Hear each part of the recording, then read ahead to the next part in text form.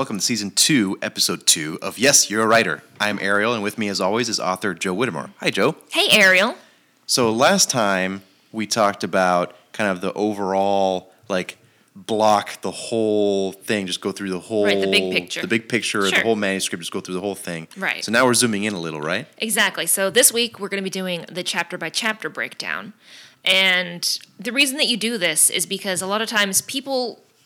they don't have a ton of free time, but they may be reading a chapter of a book at a time, or a chapter or two.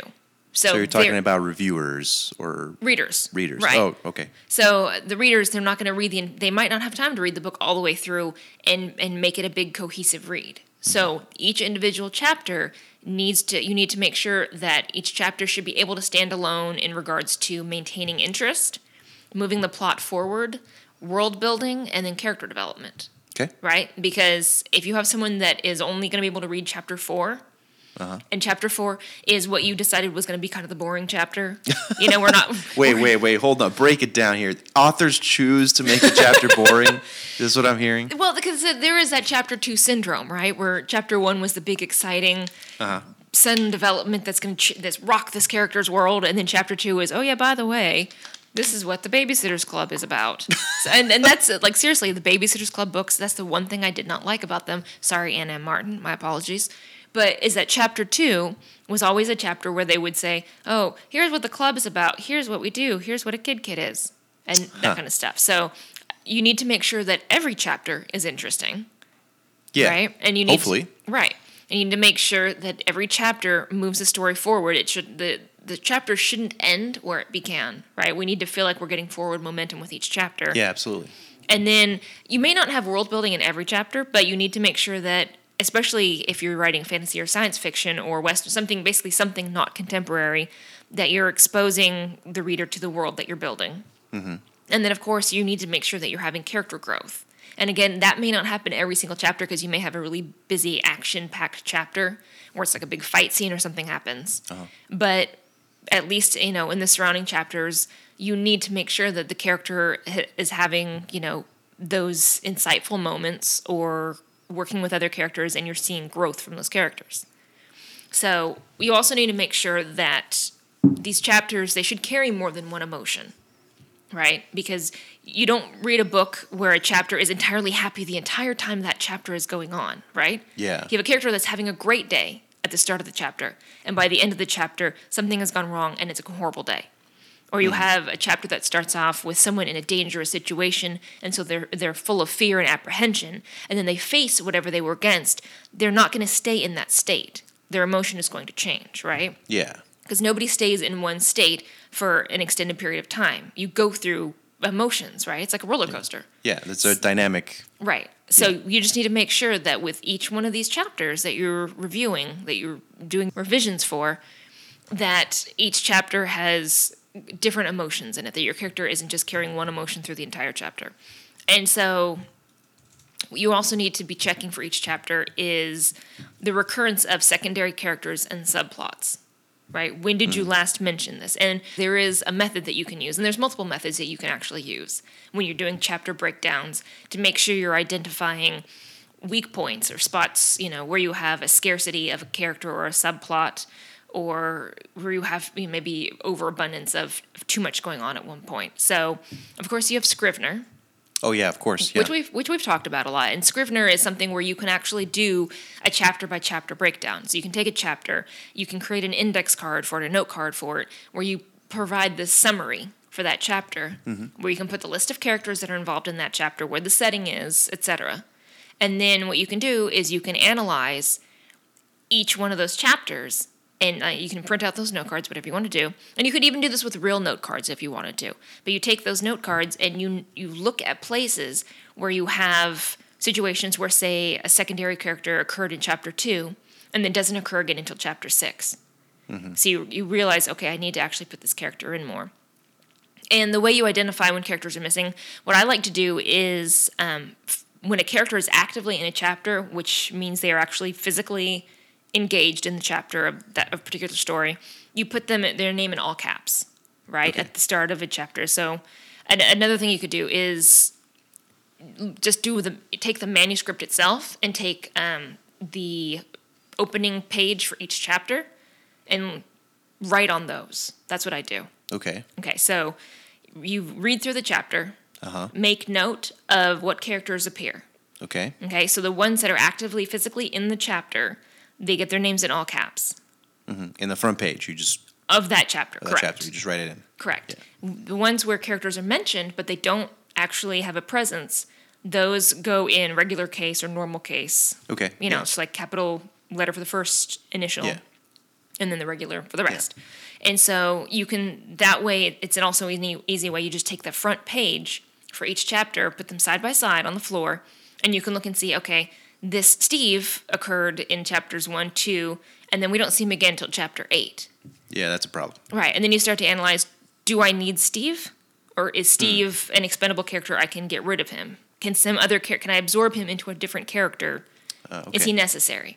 And if he is necessary, then you need to find ways to work him into at least 1 or 2 more chapters, or you need to at least give him some passive mentions, right? So people are aware that he still exists. Because we've all seen TV shows where you're watching the show and you wonder to yourself, whatever happened to so-and-so, right? And they hadn't shown up, but then you hear them mentioned in an episode, and you go, okay, so they are still aware that they created this character, good.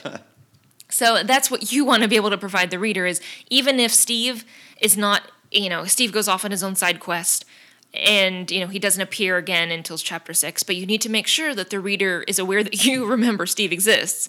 So you need to at least have a passive mention of Steve, in chapters 3 and 4. Just throw out, hey, I got a phone call from Steve and he's doing whatever, or have Steve call, And so what I like to do for those main points of maintaining the interest, moving the plot forward, world building, and character growth or development is I give those a different color of highlighter. Each one of those 4. Right. So, okay. For example, world building might get green because, Earth, Mother Earth, green grass, etc. Yeah. So that would be green. Maintaining interest maybe would be like purple because purple is an interesting color. Okay. Moving the plot forward might be like yellow, and, character development might be blue. Okay. And so what you do is when you read through each chapter, on the first page of each chapter, you put little highlight ticks, just, on the top right or wherever you want to put it, of the colors that identify what of those 4 things was used in the chapter. So maybe you have a chapter that it's not super interesting, but it has world building and it moves the plot forward, it has character development. So you've got 3 ticks on there, 3 different colors, right? Colors, yeah. So, or you may have something where it's maintaining interest and it's world building, but it doesn't move the plot forward, it doesn't have any character development. And so what you do, again, you can look at those colors at the start of each chapter and you notice where you have a paucity, right. And you go, okay, this gotta fill that gap. Right, this needs some work. And again, you do something similar with the subplots. You can either give them like code names, or you can give them letters like subplot B, subplot C. Mm-hmm. And you, again, as you're reading through each chapter, you mark down, okay, subplot B occurred here. Yeah. And so you look and see, again, on that front page of each chapter, you can look and see, okay, I've got subplot B here at the very beginning, but I don't put it again until the very end, or I lost it completely. Okay, I can take that out. I don't need that. So that's an easy way to do it. And some people do that with spreadsheets. They don't keep the individual pages of the manuscript. They actually put it all in a spreadsheet, and they do the same type of thing where they say, these are the characters that occurred, and I do this sometimes too. These are the characters that occurred in this chapter. Here was the major plot point that occurred in that chapter. Here's any subplots that occurred. And you can do that, and you can even create pie graphs and stuff of how often a character appears or doesn't appear in a story. Oh yeah, I guess if you have it in a spreadsheet, you can do all kinds of visualizations. If you want to get super technical.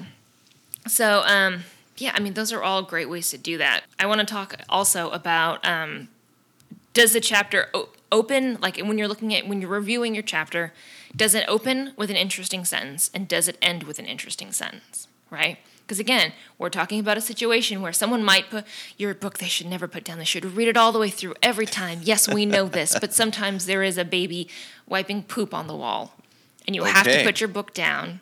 And I know this happens to people because I've seen it, and it's disgusting. But Hey, but it's fact of life. it happens. Sometimes It happens, and you have to put the book down, or you have to put your iPad or your Kindle down and take care of that. And Yeah. maybe you don't get back to the book until the next day, and you're starting a new chapter.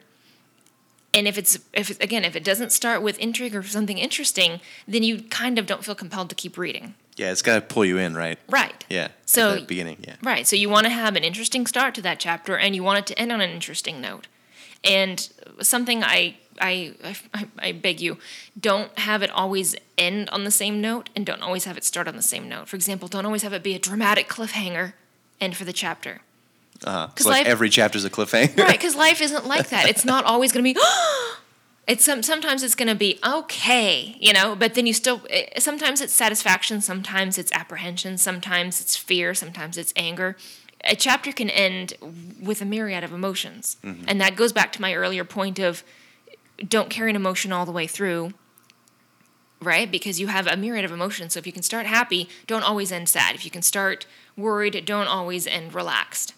Sure, yeah. I mean, there's so many emotions that, there's enough of a dynamic you can kind of go in lots of different directions and make sure you don't start at the same or end at the same place where you started. Exactly, because life isn't like that, and you want your readers to feel like they're falling into your world, and that life doesn't always end in a super dramatic moment. And honestly, sometimes it's too stressful.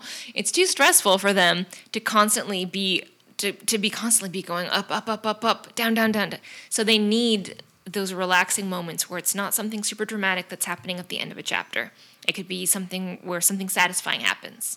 Or it could be just something where it ends with a question. Sure. Yeah. But it doesn't always have to be something big and dramatic. And that's a lot of people kind of fall short in that, where they feel like it has to be something suspenseful or, shocker, that happens. Yeah. And that's not true. But you should always also look for a balance between the narration and the dialogue. And what I mean by that is when you're reading your chapter, look and see how many exclamation or quotation marks you have, right? Okay. Like if you're just doing a ton of narration and then occasionally you have one quotation mark where you had someone say something, that's too much. It's too much of you talking and not enough of your characters talking. Got it. And the same, it's also true on the opposite side of the coin, is that if you have too much where it's just characters talking and we're not getting any narration of any description of what's going on, that's too much. So you need to make sure you strike that balance of enough dialogue and enough narration of what's going on. And of course, you want to make sure that you're showing more than you're telling as well. Right. So, and that's what I have for you on your chapter by chapter breakdown. Cool. All right. Lots of good stuff there. So, Joe, where can people find more of your work and more info about you? Well, you can check out my website at www.joewhittemore.com. And if you're there, you can access my Twitter, or you can check out past podcasts that we've done, and you can check out my books, and you can check out other writing resources. And Ariel, where can people write to us if they have any questions or comments? Sure, write us into YYAWPOD, that's YYAWPOD @gmail.com. That's where you can send us your questions, comments, concerns, anything you want to hear on a future episode. We're more than open to taking requests. Let us know what you want to hear on the show. Yeah. Awesome. And one final request, if you're listening to this via your iPhone or iPad and you're using iTunes, please write us a review. Give us your feedback, and that'll help us kind of move up in the ranks a little bit in the podcasting world as well. So we really appreciate your feedback on iTunes or Google Play as well, or SoundCloud. Anyway, thanks, everybody. Thanks, guys.